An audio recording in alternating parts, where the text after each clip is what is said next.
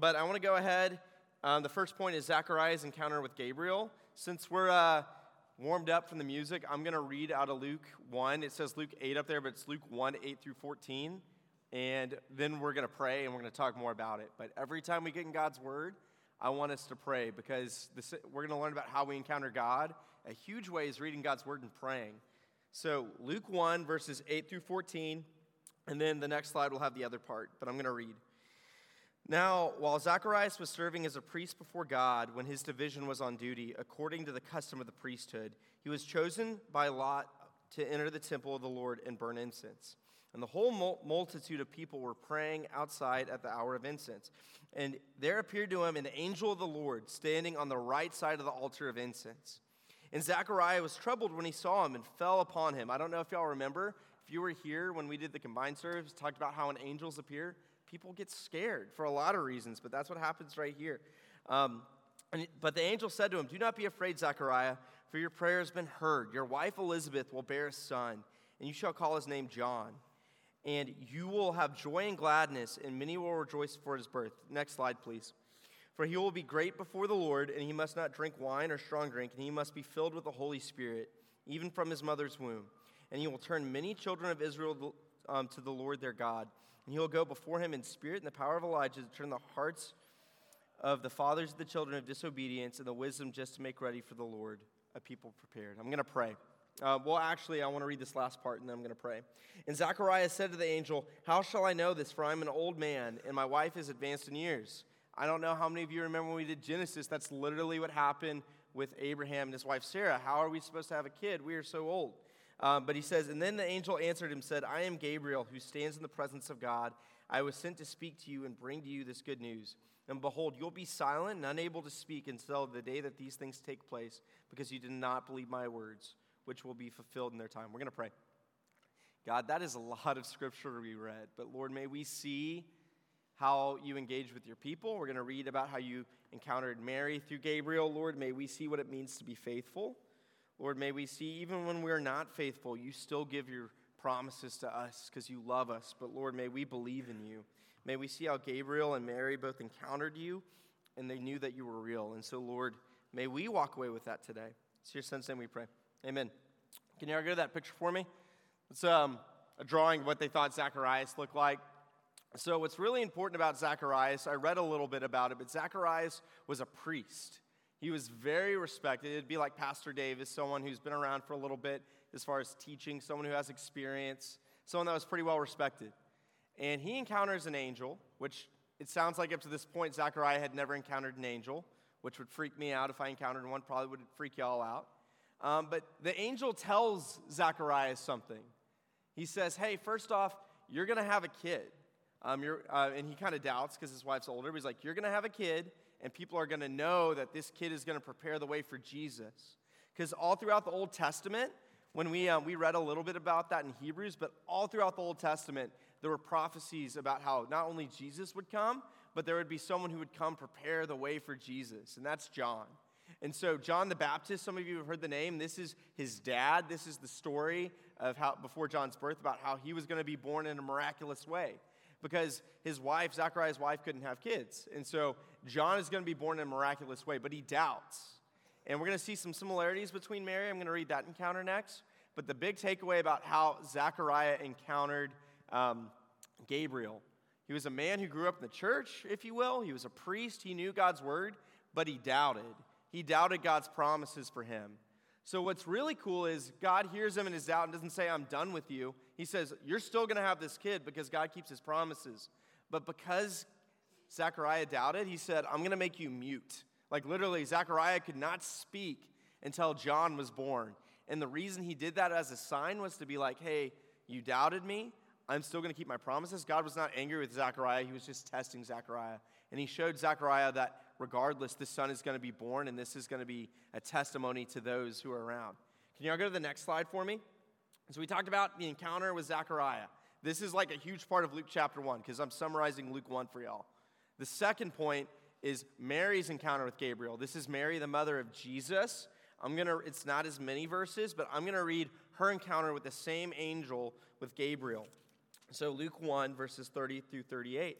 I'm just going to read out of my Bible, which, by the way, Pastor Mark talks about this. If you don't have a Bible, even if you have it on your phone, you can read it if you have it on your phone, but bring your Bibles to church, guys. It's really cool to get in God's Word and read it for yourself. We're going to talk about that as the takeaway point at the end, but it's something about reading God's Word. So we're going to read about the encounter with Mary. So Luke 1, verses 30 through 38. And the angel said to her, "Do not be afraid, Mary." Again, she saw an angel, was freaked out. We would be freaked out if we saw an angel. He said, "Do not be afraid, Mary, for you have found favor with God. And behold, you will conceive in your womb and bear a son, and you shall call his name Jesus. He will be great, and he will be called the Son of the Most High," which is an Old Testament reference. "And the Lord God will give to him the throne of his father David." And if y'all know King David, he's talking about the line of King David. "And he will reign over the house of Jacob forever, and of his kingdom there will be no end."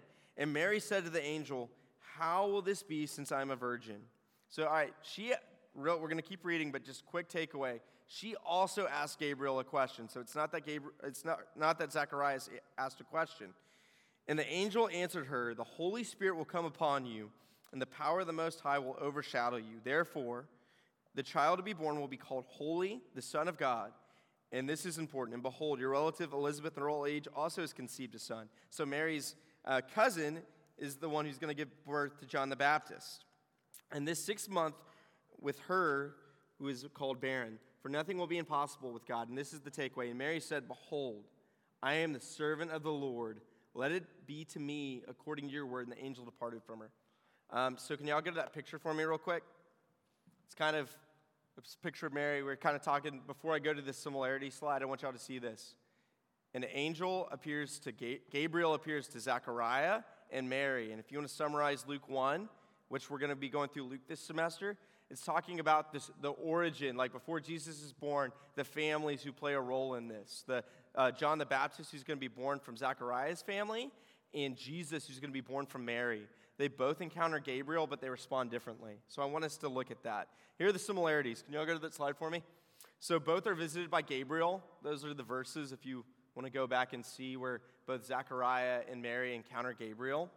Both are promised a miraculous birth of a son. So if you missed that, Zechariah's problem was that they were old of age and they didn't think they could have a kid. Mary was not married and she couldn't have a kid. Mary was waiting to be married to have a kid. So she's like, "I can't have a kid yet." And so they both, there's a theme throughout God's word in the Old Testament and the New Testament about people who can't give birth, like people who are barren. And out of the barrenness comes life all throughout God's word. And that's a picture we see here. That God's going to take literally someone who can't have a kid and bring life, and someone who hasn't had a kid yet and bring life. It's a beautiful theme we see throughout God's word about how he brings death to life. And we're going to talk more about that because that's a picture of our own lives. Both are equally unfit to have a child, like I said, and both respond with perplexity. They both say how, so both question. And here's what I want us to see before I go to our last point. I was kind of talking about it. But Zechariah he didn't get punished because he asked God, "How can this happen?" And he wasn't even necessarily punished because he didn't believe. But the thing that we see here is Zechariah asked, "How can you do this, God?" And he doubts. What we see is Mary asks God, "How can you do this?" And then she's excited for what God's going to do because she doesn't know how, but she trusts God. So the two first points are the encounter with Gabriel's encounter with Zechariah and Gabriel's encounter with Mary. And what we can see in our own life before we get to about us, but what we can see from God's word is God throughout the Old Testament, the New Testament in our lives comes into situations that seem really hard. And if you were in the service this morning, even Pastor Mark talked about that, about why we get anxious. But what he talked about and what we see here is we get anxious or we get scared because we want to trust in things that aren't God. And Zechariah, who is essentially a pastor, he was a priest in the Old Testament, but this priest hears that God's going to do something and he doubts. And God still gives his promise to Zechariah, but because of that, like we said, he was mute. Mary, who was not trained, at this time, she didn't go to seminary, she didn't go to pastor school, she didn't have the training that Zechariah did. The difference between someone like Mary and Zechariah is she heard God and she heard God's word through Gabriel, and she took him at his word. So look at me real quick. Guys, some of you may never go to seminary. Some of you may never get trained professionally to read God's word. But here's what we take away from what Mary did, and this applies to all of us. Regardless of what you do or don't know about God's word. We could study God's word forever and learn so much more every day. But what we need to learn is what Mary did, that though we don't fully understand things, if God's promised it, God keeps his promises to us, right?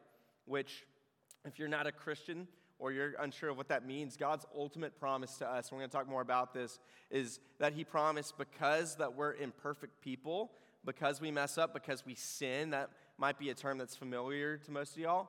Because we sin, we're separated from God. But if we believe that God keeps his promises, that Jesus, who we just read about, we just read a description of what Jesus is going to do before he was born, because Jesus is perfect and lived a perfect life, died for our sins and rose from the grave, if you believe in that, the same way that Mary believed that Gabriel was speaking on behalf of God and would keep his promises, if you believe that God keeps his promises, even in hard times, even in good times, whatever it is, if we believe that God keeps his promises, he rewards us in faith, and that reward is hope in Jesus. Let me say that again. The hope that we have in God's word is hope in Jesus. That doesn't mean because we believe in Jesus, hard times won't happen. In fact, Jesus all throughout God's word talks about, if you believe in me, you are going to have hard times. But if you believe that I keep my promises, you're going to be okay because you have something that people can't take from you, and that's a saving faith. So I want us to go to our last part about how do we encounter God. Maybe, you're like me and you've never had an angel talk to you. Again, that'd be cool but creepy. I've never had that happen. How do people like us, how do we encounter God's word? At the end of Luke, this is really cool. So Jesus died and he rose from the grave and he is talking to people. And we're going to talk about this when we finish Luke 2. But if you want to know kind of the major themes of Luke, we're going to get to that later. But if we want to know what Luke's about, it's how Christians and non-Christians can know that God is true and how he keeps his promises. So he just rose from the grave not that long before Luke 24. Can y'all go to that for me? In Luke 24. And he's talking with these disciples who are discouraged because they saw Jesus die. Imagine that, seeing someone die and then seeing that person alive again. And they didn't initially recognize him at first, and we're reading a part of that, but they were walking with Jesus, and they were so discouraged because this person they placed their hope in died. Everyone dies, right? But where Jesus is greater than any other person is he rose from the grave. And he read the scriptures with them, told them about them, and this is the last part that we take from the road to Emmaus, if you've heard about that. In verse 32, they said, these are the followers who were with Jesus. They said to each other, did our hearts not burn within us while Jesus talked to us on the road and while he opened to us the scriptures? So what do we take from that? How do we encounter God? Guys, every time we read God's word, we might not feel like God is speaking to us. You might not feel that right away. But if we believe that he's feeding us through his word, and I'm going to talk more about that, but if we believe that God is speaking to us through his word and he's feeding us, if you will, spiritually, even over time, you'll notice it. I think it'd be really noticeable for us if we didn't eat for a few days. We'd feel it. We'd get hungry. We'd get weaker. We'd get irritable. I made that joke about LeBron James, but seriously, LeBron James, part of the reason he's able to thrive is that dude gets like 8 hours of sleep a night. He understands his body needs to be taken care of. And in the same way, if we say that we know Christ, we need to spend time in his word. And what was so cool is these people, when they heard the voice of Jesus, how they encountered Jesus through the scriptures, their hearts burned because they wanted to know God's word better. And so here's the last point, and we'll be done. I want us to hear this.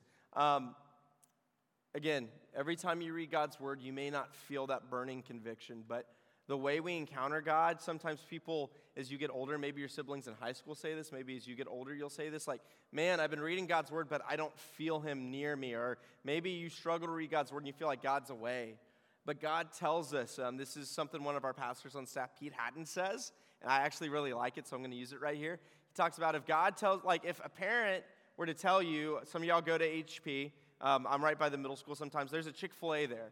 If your parents told you to meet you at the Chick-fil-A off Hillcrest, but you go to Smoothie King, your parents aren't going to see you there, right? If they're expecting to see you at Chick-fil-A, but you're at Smoothie King, they're not going to see you.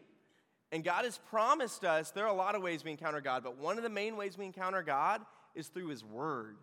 And if we're not reading God's word and we're not praying and we wonder, God, where are you? He's like, I've made it very clear that I encounter people through my word and through prayer. And so if you're looking to read, by the way, we do have that Bible reading plan. It's part of the reason we want y'all to read. It's not because it makes you a better Christian. It means you're spending time with God. And if you're not praying and you're not spending time with God and his word, you're missing out on him. So of course you might not know where he is.